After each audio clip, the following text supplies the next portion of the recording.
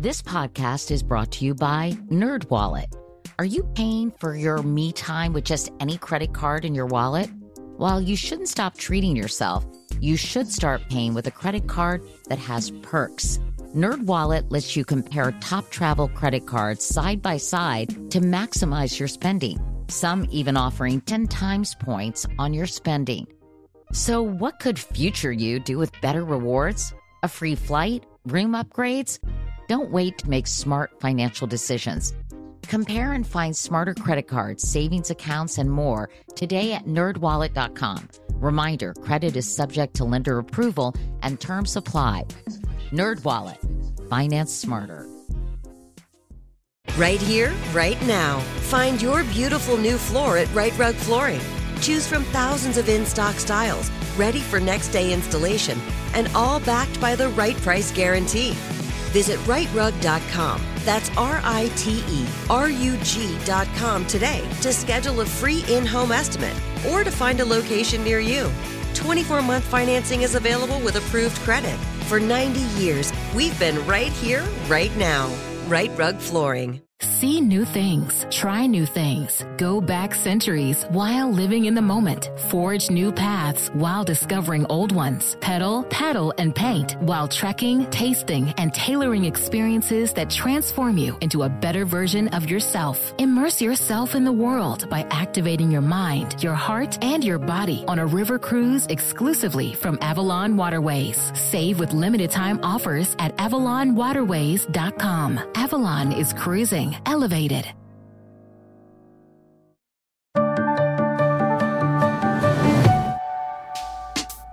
Hi, everyone. Welcome to Next Question. I'm News 4's Catherine Couric is standing by at the Civic Center station right now.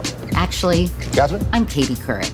Well, John, about every 10 minutes, a Metro Rail train is arriving here at the station, dropping off concert goers who are either... Yep, that's me. In 1980-something, reporting for the local CBS affiliate, WTVJ, in Miami.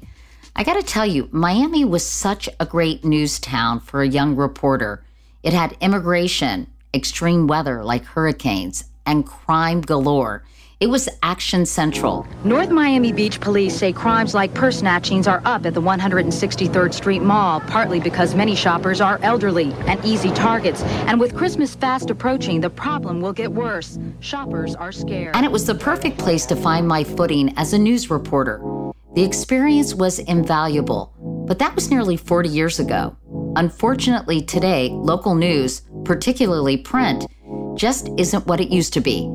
In fact, it's an industry in crisis. Since the pandemic, another 85 papers have gone out of business. And overall, it's been, since 2004, it's been over 2,000 papers in the country, mostly weeklies, but weeklies are important, and some dailies too. So it's a really heartbreaking story. Margaret Sullivan is a longtime journalist. She is now the media columnist for the Washington Post.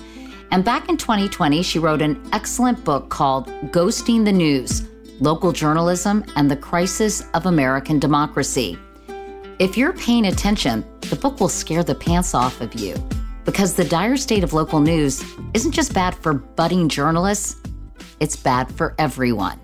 It matters so much because we don't trust anymore as a nation. We don't trust in the press, but we do still have a great deal of trust in local news. So it's this weird paradox of, okay, well, this is the trusted media, but it's withering and it's going away. Because local news was such an integral part of my life and career, I wanted to talk to Margaret about the state of it. Margaret also got her start in local news working for one of her hometown papers, the Buffalo Evening News, back in the 80s. I came there straight out of school, and I had internship offers at the two papers in Buffalo, which is my hometown. And I remember saying to my dad, should I go to work for the Buffalo Evening News or the Buffalo Courier Express? And he said, I think he was a lawyer, he's a pretty savvy guy. And he said, I think the Evening News is the dominant paper. And turns out Father knows best, because 2 years, I did go to work there. They hired me at the end of my internship. And 2 years later, the Courier Express was out of business.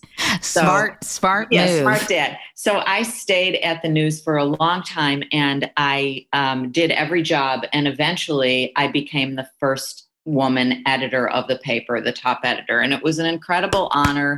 Yeah, thank you. It was, really, even though I've now been, I've worked for the New York Times and the Washington Post, and I have more of a national scope now, I would still say that being the editor of my hometown paper and the first woman is really the privilege of my life. I mean, my professional life. I will call my children the privilege of my Good other save. part of my life. Good save. But it was a big newsroom. There were 200 people in it. We covered an 8-county area. We really did the job for people in all of Western New York. And it was an exciting place to be. I was a politics reporter there, a government reporter, education reporter. And it was, a tremendous experience. And then it's been extremely difficult and painful to watch the withering of local news across the country, including at the Buffalo News. Although I have to say, I just spent a big chunk of the summer in the Buffalo area at a cottage on Lake Erie, and I get the print edition of the paper every day. And every day I was like, wow, this is still extremely informative and important and well done. So, it's kind of a split story. The Ghosting the News thing is about places that really don't even have that anymore. And they've turned into so-called news deserts. Why do you think people do trust local news more than national news? I think I know the answer to it, but I'd like to hear your explanation. Yeah, it's a varied, it's got a few different aspects to it. But one of them is that, these are people who live in your community. You could run into a reporter who maybe his or her child is in school with your child. You might know them from something that's personal, an obituary of a relative. I mean, it's all very dug in the community. And so therefore, when they tell you this is what's happening, you sort of have a personal connection to it. Or even if it's not a completely personal connection, you've got that sense of place. And I think that goes a long way, where the national media seems like, I think a lot of people feel like these are elites they all live in New York and Washington and California. They don't have anything to do with me and my life. Well, it's kind of true. It is kind of true. I mean, there's a very strong presence in national news in those places. And so, I think we saw that very, very clearly in 2016 when the national press was so out of touch with the rest of the country and was like completely surprised that Trump was elected. The tentacles of local news really reach out into the community in perhaps some unexpected ways. Yes. So people not only learn about things, but it has some unintended positive consequences, doesn't it? Yes. And maybe they're intended, actually. Well, I think it is intended. It has a way, just as you say, of sort of knitting the community together. And so that could be a concert review. It could be a restaurant review. It could be a feature story on an interesting person. It doesn't all have to be heavy duty watchdog journalism, although that's extremely important. But it's a lot of different things. And honestly, I have to say that one of the real disappointments that's happened at my old paper in Buffalo is that I kind of founded this section called Life and Arts. And it was the place where the reviews were and the feature stories and the culture coverage. And that section doesn't appear in the daily paper anymore. And I really miss it. There's still sport, of course, there's still sports coverage, right? But, and there's still, political coverage and all of that, local coverage. But that piece of it is diminished, and that hurts. And I think that's one of the ways that you're talking about that we, sort of intended or unintended. It's like, oh, did you see this thing? Are you going to this show? It's more casual, it's more informal, and it's more the sort of the fabric of life. There's that. Then there are other things that go along with local news, participation in elections, and also the investigative reporting you were talking about, or the political coverage that you did as a Cub reporter. That's right. That actually keeps local officials in check. I mean, there's a real reason for that. Talk about those two things and the role local news plays in both of those. So, just having a reporter at a meeting, whether it's the city council or the, town board or a school board, whatever it is, just having that reporter there, I think it keeps public officials on their toes. It's sort of a way of bearing witness. Oh, somebody's watching. I remember talking to the publisher of the Youngstown Vindicator, which very sadly went out of business 2 summers ago. And he said that, it just really resonated with me. He said when the paper was in its heyday, they were able to send a reporter or a stringer, meaning a freelance reporter, to every meeting in a 3-county area. And he said they knew, meaning the public officials, they knew that and they behaved. And when that goes away, when you don't have that sort of person there who's watching, then I think people, there's a human nature. It's like maybe things could be snuck through in some way. Well, there's no watchdog, right? There's no watchdog. I mean, it's as simple as that. There's nobody there to watch. And while there are, I don't think this is a black and white situation, because even in places where the local paper may have gone away, or, maybe it's a weekly that's closed, sometimes there's a radio station or a startup digital news organization that's still doing the job. It's not all about newspapers. And I think we need to always remember that. But having said that, newspapers are a huge and really, really important piece of the puzzle. What was the first sign when you were at the Buffalo News that it was a declining, not an expanding industry? Right. Well, I was very focused when I first came in as editor, and that was in 2000, that I wanted to increase the staff. So we had a 200-member newsroom staff for a long time, and I wanted to be bigger. I wanted to add people, add reporters, and so on. And I made a little bit of progress with the bean counters, and then things started to change. Circulation, started to go down. The rise of the internet really started to, Craigslist came along and really knocked the legs out from under classified advertising, which was such a moneymaker. And, I started to come under pressure to reduce the staff instead of to grow the staff. And that was really the sign that, things were not going well. And then it just, then it got to be 2008 and we were in this great recession. The whole country was hurting. And then print advertising, which was the lifeblood of my paper and a lot of papers, really, really started to go away. And then we had to make even more dire cuts, started to do buyouts. We never did layoffs when I was there, which I was very proud of, because I had hired all these people and I felt like they were family members. But, we didn't do layoffs, but we did do voluntary buyouts, and we lost a lot of staff members that way. So all this institutional memory, stuff people knew about the community and what had happened, it was all walking out the door, and it was really tough to see.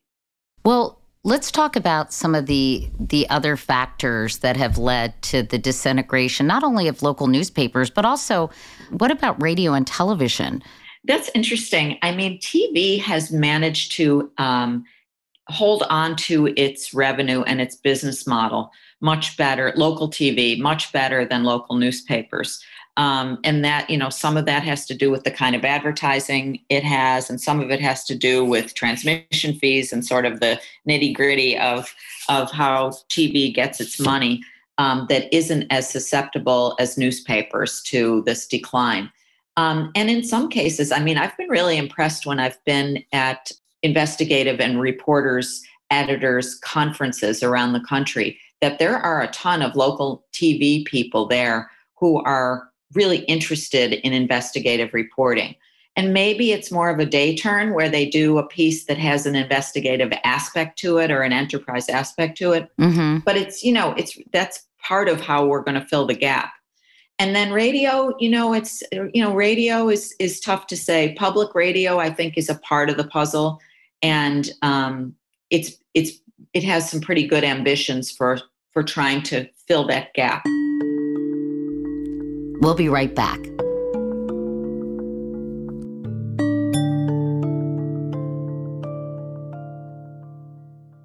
Right here, right now. Find your beautiful new floor at Right Rug Flooring. Choose from thousands of in-stock styles, ready for next day installation, and all backed by the right price guarantee. Visit rightrug.com. That's RITERUG.com today to schedule a free in-home estimate or to find a location near you. 24-month financing is available with approved credit. For 90 years, we've been right here, right now. Right Rug Flooring. This is it. Your moment. This is your time to make your comeback with Purdue Global. When you come back with a Purdue Global degree, you create opportunity for yourself, your family, and your future. It's a degree you can be proud of, a degree that employers will trust and respect. Purdue Global offers working adults like you over 175 flexible degree programs to meet your specific career goals. These include associate, bachelor's, master's, and doctoral degrees and certificates. Purdue Global degree programs range from nursing to business to communication and more. Whatever your interest, we have the degree that will move you forward. You have the knowledge, you have the experience. Now it's time to get credit for the work you've done and earn the recognition you deserve with Purdue Global, Purdue's online university for working adults. You know you're worth it. We do too. So don't wait another second to get the degree that will take your career to the next level. Start your comeback today at purdueglobal.edu. See new things, try new things, go back centuries while living in the moment, forge new paths while discovering old ones, pedal, paddle, and paint while trekking, tasting, and tailoring experiences that transform you into a better version of yourself. Immerse yourself in the world by activating your mind, your heart, and your body on a river cruise exclusively from Avalon Waterways. Save with limited time offers at AvalonWaterways.com. Avalon is cruising elevated.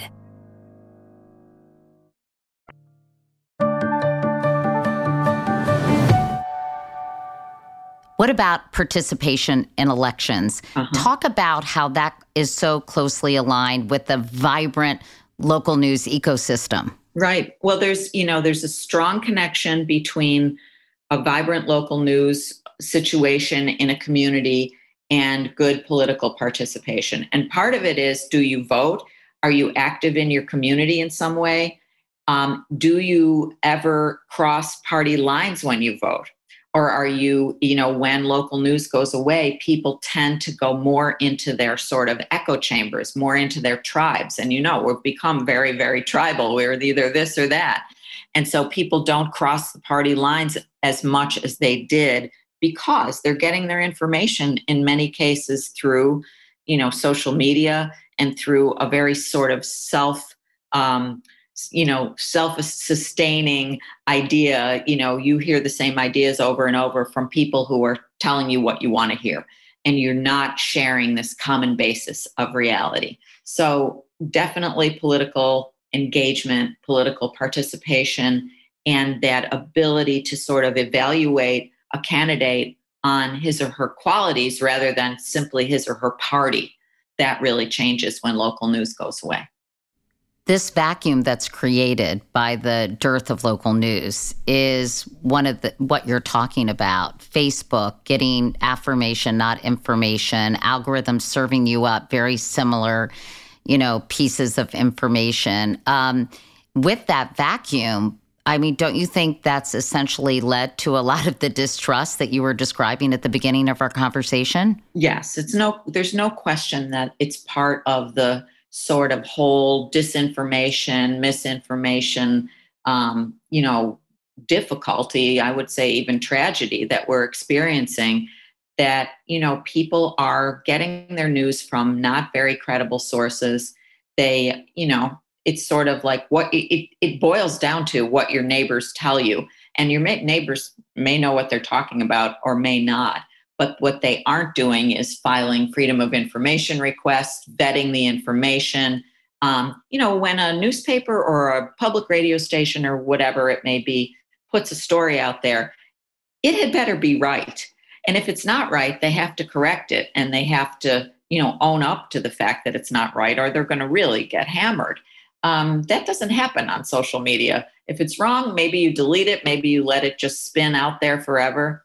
I mean, again, during the 2016 election, the amount of, some people want to call it fake news.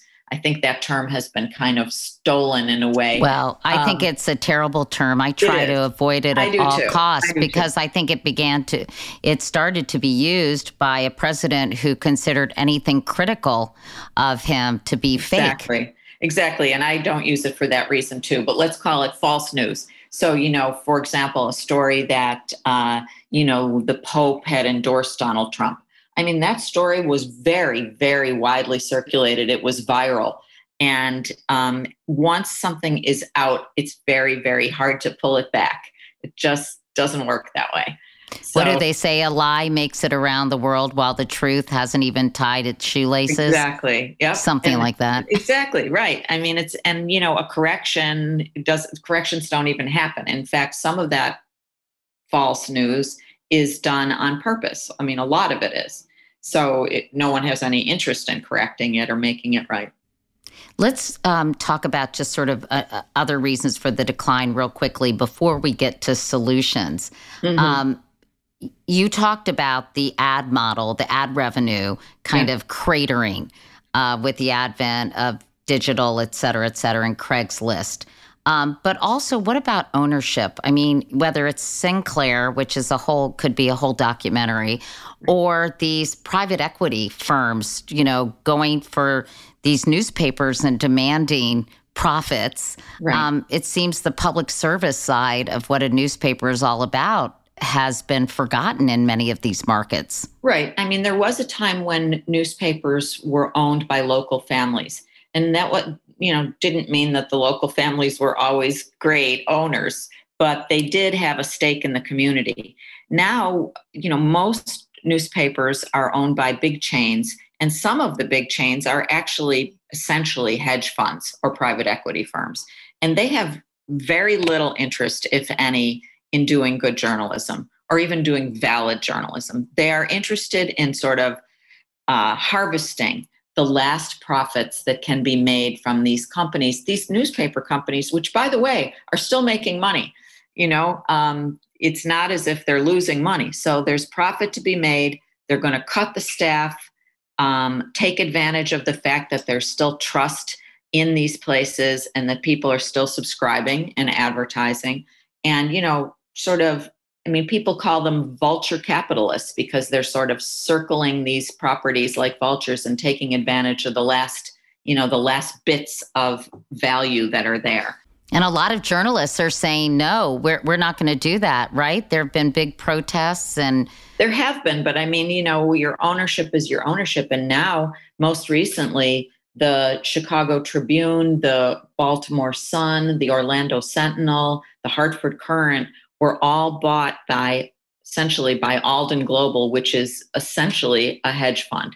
And it's really sad because these are storied newspapers that have done great work, won Pulitzer Prizes, employed, fabulous journalists.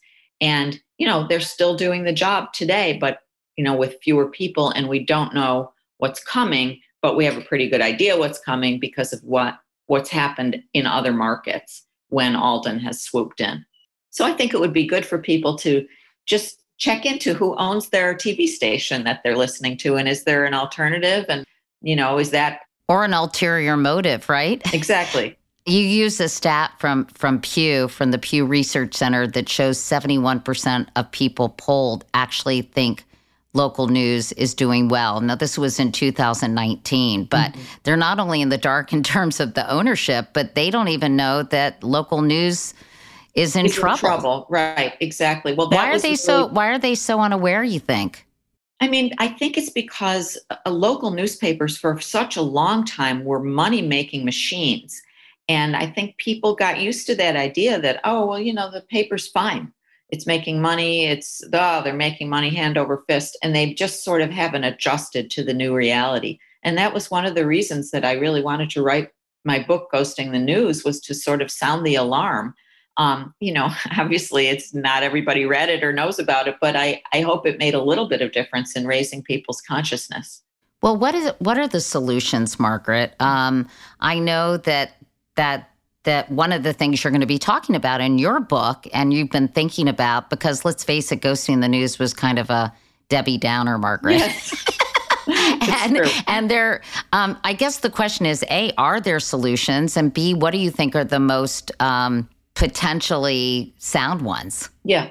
Well, I mean, there's not one answer, but there's different pieces that have to happen. One of them is, I think that education in the schools would really could really benefit us as a country if they would start to teach a little bit of news literacy, media literacy in the classroom. So teaching kids, I think as young as 10 or 11 or 12-year-old kids, how to tell a false story from a true one, and how to read with some sort of, critical reasoning, and, how to know what you're taking in is good or bad, and, kind of to compare and contrast. I think really basic information about that. It wouldn't have to be a full year course. It could be part of a social studies or something like that, or civics.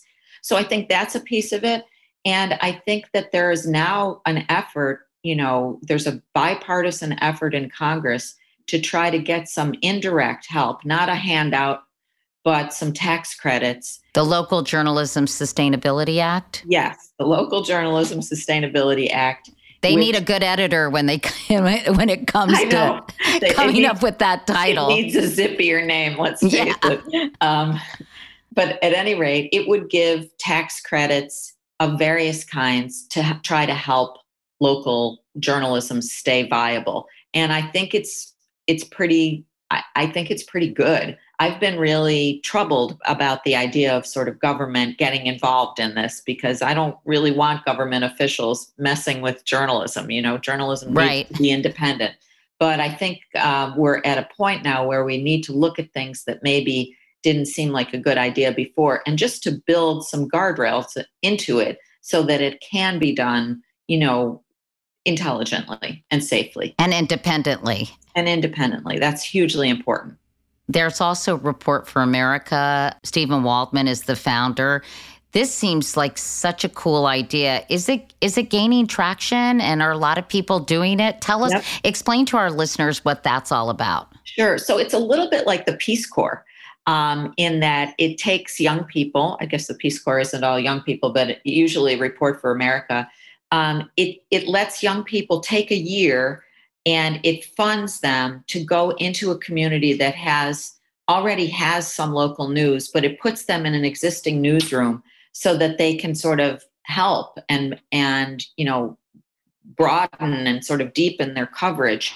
And it's grown a lot. It's only been around for a couple of years, but now I think there are, at least 1,000, maybe more, Report for America, I guess they call them fellows, who are in local newsrooms and, doing a really good job.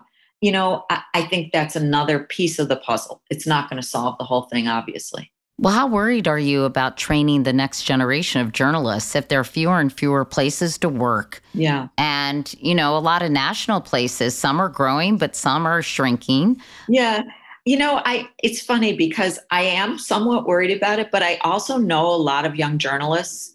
Some of them personally, one's my nephew, one's my son's ex-girlfriend, people and then some are my own students who I've taught at different places. And I'm always very, very heartened by how good they are, smart, dedicated to journalism and really wanting to do the job. And so they give me a lot of hope. And I think that we might be in pretty better shape there than you might expect. There's another one to watch named Carrie Monahan. I hear she's got a lot of talent. It, right? Yeah. What about this? I sent you an article about this startup called 6 a.m. that's doing sort of hyper-local newsletters. I think newsletters are the new newspapers, honestly. Yeah, it seemed pretty interesting. I mean, it's one to watch for sure. I'm not sure how it'll play out. There've been a lot of efforts, like there's something called Patch, Well, didn't Patch not do well, Margaret? Yeah, I thought that's what I mean. So sometimes these things kind of crop up and they look super promising and then they kind of fade away. So we'll have to see if this one takes off. Yeah, but I think at newsletters, that model is so interesting since we're so, tethered to our phones. Exactly. I miss the days where my dad was, at the kitchen table eating his Wheaties, reading the Washington Post and pointing out interesting articles or obituaries. Right. I miss those days. But I think the good news, and I'm on this Aspen Commission for Disinformation, as you know, or to tackle disinformation. And, one thing that's been very clear to me with a very diverse group of people, the good old days weren't the good old days for everybody. That's and right. Now with a new sort of landscape in journalism, it's become much more inclusive and the voices are much more diverse. So that's a real positive, even though the actual platforms are shrinking. You're right, though. The voices are expanding. I think that's important to keep in mind, that a lot of times the coverage that we got in these places that we want to, revere now and say how great they were, it was covering the white and the more affluent and the more establishment parts of their communities. So it is great to have a more diverse ecosystem. That's hugely important. Coming up, a new generation of journalists committed to bringing local news back.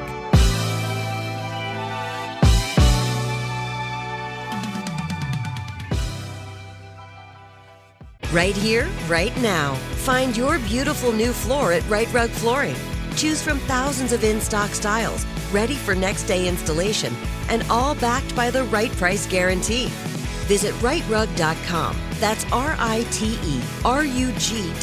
today to schedule a free in-home estimate or to find a location near you. 24-month financing is available with approved credit. For 90 years, we've been right here, right now. Right Rug Flooring. This is it. Your moment. This is your time to make your comeback with Purdue Global. When you come back with a Purdue Global degree, you create opportunity for yourself, your family, and your future. It's a degree you can be proud of, a degree that employers will trust and respect. Purdue Global offers working adults like you over 175 flexible degree programs to meet your specific career goals. These include associate, bachelor's, master's, and doctoral degrees and certificates. Purdue Global degree programs range from nursing to business to communication and more. Whatever your interest, we have the degree that will move you forward. You have the knowledge, you have the experience. Now it's time to get credit for the work you've done and earn the recognition you deserve with Purdue Global, Purdue's online university for working adults. You know you're worth it. We do too. So don't wait another second to get the degree that will take your career to the next level. Start your comeback today at purdueglobal.edu. Are the old world picturesque shores of Europe calling you? Set sail on an adventure with Avalon Waterways. Enjoy an elevated cruising experience. Avalon Waterways offers smaller ships, bigger experiences, with fewer people and more of, well, everything good about river cruising. Don't just dream about quaint towns and cobblestone villages. See them for yourself and make lasting memories. Discover limited time offers today at avalonwaterways.com.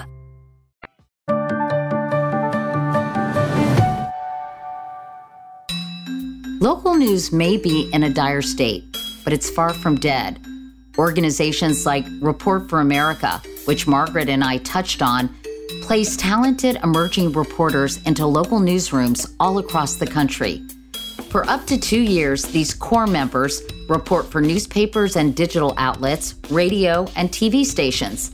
Sometimes they're jumping into news deserts, towns or counties that no longer have anyone covering the state of the local government, economy, or social sphere. Other times, these intrepid reporters are going to larger news markets, but covering historically underserved issues and communities. This work has never been so necessary and important. So I wanted to end this episode by hearing from some of those who are reinvigorating the local news industry. My name is Cassidy Arena. I report with Iowa Public Radio, and I focus on Latino, Spanish-speaking, and immigrant communities in the state of Iowa. My name is Ons Cherry, and I'm reporting from Florida. I cover the Haitian American community for the Haitian Times. My name is Charlie McGee. I am the sole reporter in Barstow, California, writing for the Victorville Daily Press. My name is Yilan Cheng. I am originally from China. And right now, I'm a Report for America Corps member covering immigration for the Columbus Dispatch in Ohio. What I'm doing is sort of filling in a gap, which is, basically this whole northern area of the high desert, giving them a focused sort of reporter for the first time in about 4 or 5 years. People kind of hear about the word news desert, and it's always referred to in this sense of geographic location. There's a hole there within the definition of news desert. It's not just based on geographic location. It's based on the populations and the communities in a place. So even though Iowa, say, has this big city newspaper, are they really focusing on those undercovered communities, those Spanish-speaking communities, the African refugees? Are they really focusing on them too? My last story is about an asylum seeker. He just came to a new country in a different way from most people. Coming from Brazil to the Mexican border by walking, public transportation, his journey was horrible. When he came here, there's a lot of hope for him that he's not alone because the community is helping him. It goes back to local news. If people are not really getting deep into Florida, they're not really going to tell those stories. Right now, I'm trying to do a larger investigation into buildings that mainly house immigrants and refugees to see, on a larger scale, how many people are forced to live in apartment complexes with lawsuits, code violations, and how to deal with, racist landlords and managers. So I'm really excited to see that story. I do the watchdog reporting stuff. That's personally, I love that kind of, digging in the weeds and finding, looking at numbers. But it's also been great just to give, do profiles of like a local barber who's owned a barber shop for 20 years, right? And put pictures of him with his dad, right? When he was, getting his barber's license with a big mullet in the 90s. And, those kind of localized just personality feature stories, give people sort of reasons to be proud of their community or just people around them. Yeah, I just finished a story recently about 2 soccer clubs, one focused on African refugees and another focused on Latino children, making sure that these kids still have access to a competitive youth sport that will get them those opportunities later in life, such as college scholarships, things like that. So it was just an example of here's what journalism can do also is showing Iowa what these communities are doing really well and where they really shine. What I found here in Columbus is that we haven't had that much coverage of the immigrant communities. And I think that's true for minority communities in general. So when I talk to residents and advocates in the field, they're always really appreciative of the fact that we're covering their stories at all, which really shows how there is a lack of coverage of these marginalized communities right now. Yeah, I think it's very important to tell people about what's going on in their community. You could, I don't want to say save a person's life, but you could make their life much better. For example, there's a lot of resources that the community doesn't know about. I mentioned the asylum seekers before. There's a lot of resources for them that they're not going to know about if someone is not writing about it. The majority of what people say when they see that I'm here and doing this work and reporting on them and their people that they care about, most of the time, they're shocked that somebody is actually here. And I ask them, who did you tell your stories to before this? And they say, nobody. We didn't really talk to anybody about our stories before you came. So it's an incredibly humbling experience to have that responsibility, but also when you have that reaction, you see how necessary that experience is. One of the most rewarding parts of the job, I'd say the most rewarding, is I've gotten a lot of, emails from just people who live in the community, who live in Barstow or around the area in another part of the high desert, who are just, thank you for, I'm so happy that we have a reporter who's focusing on us now. I'm so happy I learned about this. Local journalism really lets you have that rapport and building that that trust in that they can trust you with their stories, but also I can trust them that they will keep me accountable. I never see what I'm doing as a job, because the asylum seeker I wrote about, I don't see him as someone I interviewed. I see him as a friend. So I don't really see it as a job. And I don't want to say local news is it's like the first step for you to get into something higher. I don't want to see it like that, because if we leave, then who's going to talk to that asylum seeker, you know? If we don't have reporters who are living in these communities, meeting people, producing work that reflects the community itself, then inevitably people are going to get left behind. And, I think a lot of people are very polarized in their views on the national news, and they really want a local voice that's just, someone who they can trust, who they, know is living in the same community as them, eating the same, restaurants as them, and going to the same city council meetings, or looking at the same Facebook groups they're looking at, all that stuff, I think makes people more connected as a community, more informed, and really, I think, more, in control of their own lives. I mean, I think that's just as important a part of democracy is the ability to, contribute to your local government. Even though local newsrooms are struggling, we shouldn't just try to cater to what people want to read. We should also make sure to tell stories that are important, to make sure that local residents are aware of these larger, harder issues. And I think that's a responsibility of local reporters in Columbus and everywhere else. We're really here to give the power back to people. It's going to sound cliche to say that, we're the fourth branch of democracy, but we really are. And you can see that when you're down at this local level. It's opened up the door for me to realize that journalism as a public service is really teaching people about the power that they have, but also teaching people to utilize that power in the way to really make a difference. The value of local news, the value of getting to know people in the locality that you are covering, and the ability to sort of speak to truth to power at local levels from the perspective of people who otherwise can't is really important. I think it's a really important part of the American experiment, and we have to keep it alive. That was Charlie McGee, Cassidy Arena, Yilun Chung, and Ans Cherry from Report for America. Thanks, everybody. And also a big thank you to my guest, Margaret Sullivan. Her book is called Ghosting the News, Local Journalism and the Crisis of American Democracy. And by the way, she's working on her own memoir, so stay tuned for that. Next week on Next Question, it's book release week. Katie is a pack rat, and she has basically her own archive of sorts in her basements. I take you behind the making of my memoir and so much more. That's next Thursday on Next Question. Next Question with Katie Couric is a production of iHeartMedia and Katie Couric Media. The executive producers are me, Katie Couric, and Courtney Litz.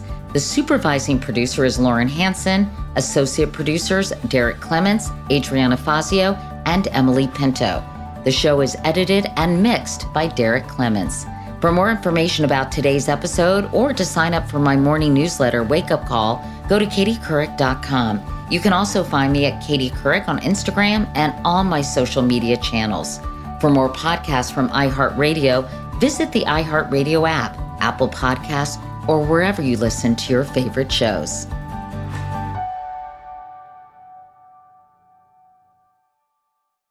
Right here, right now. Find your beautiful new floor at Right Rug Flooring.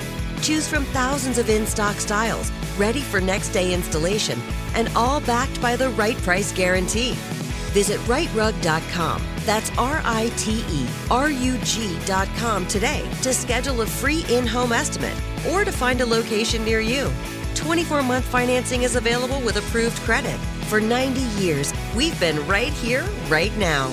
Right Rug Flooring. See new things, try new things, go back centuries while living in the moment, forge new paths while discovering old ones, pedal, paddle, and paint while trekking, tasting, and tailoring experiences that transform you into a better version of yourself. Immerse yourself in the world by activating your mind, your heart, and your body on a river cruise exclusively from Avalon Waterways. Save with limited time offers at AvalonWaterways.com. Avalon is cruising elevated.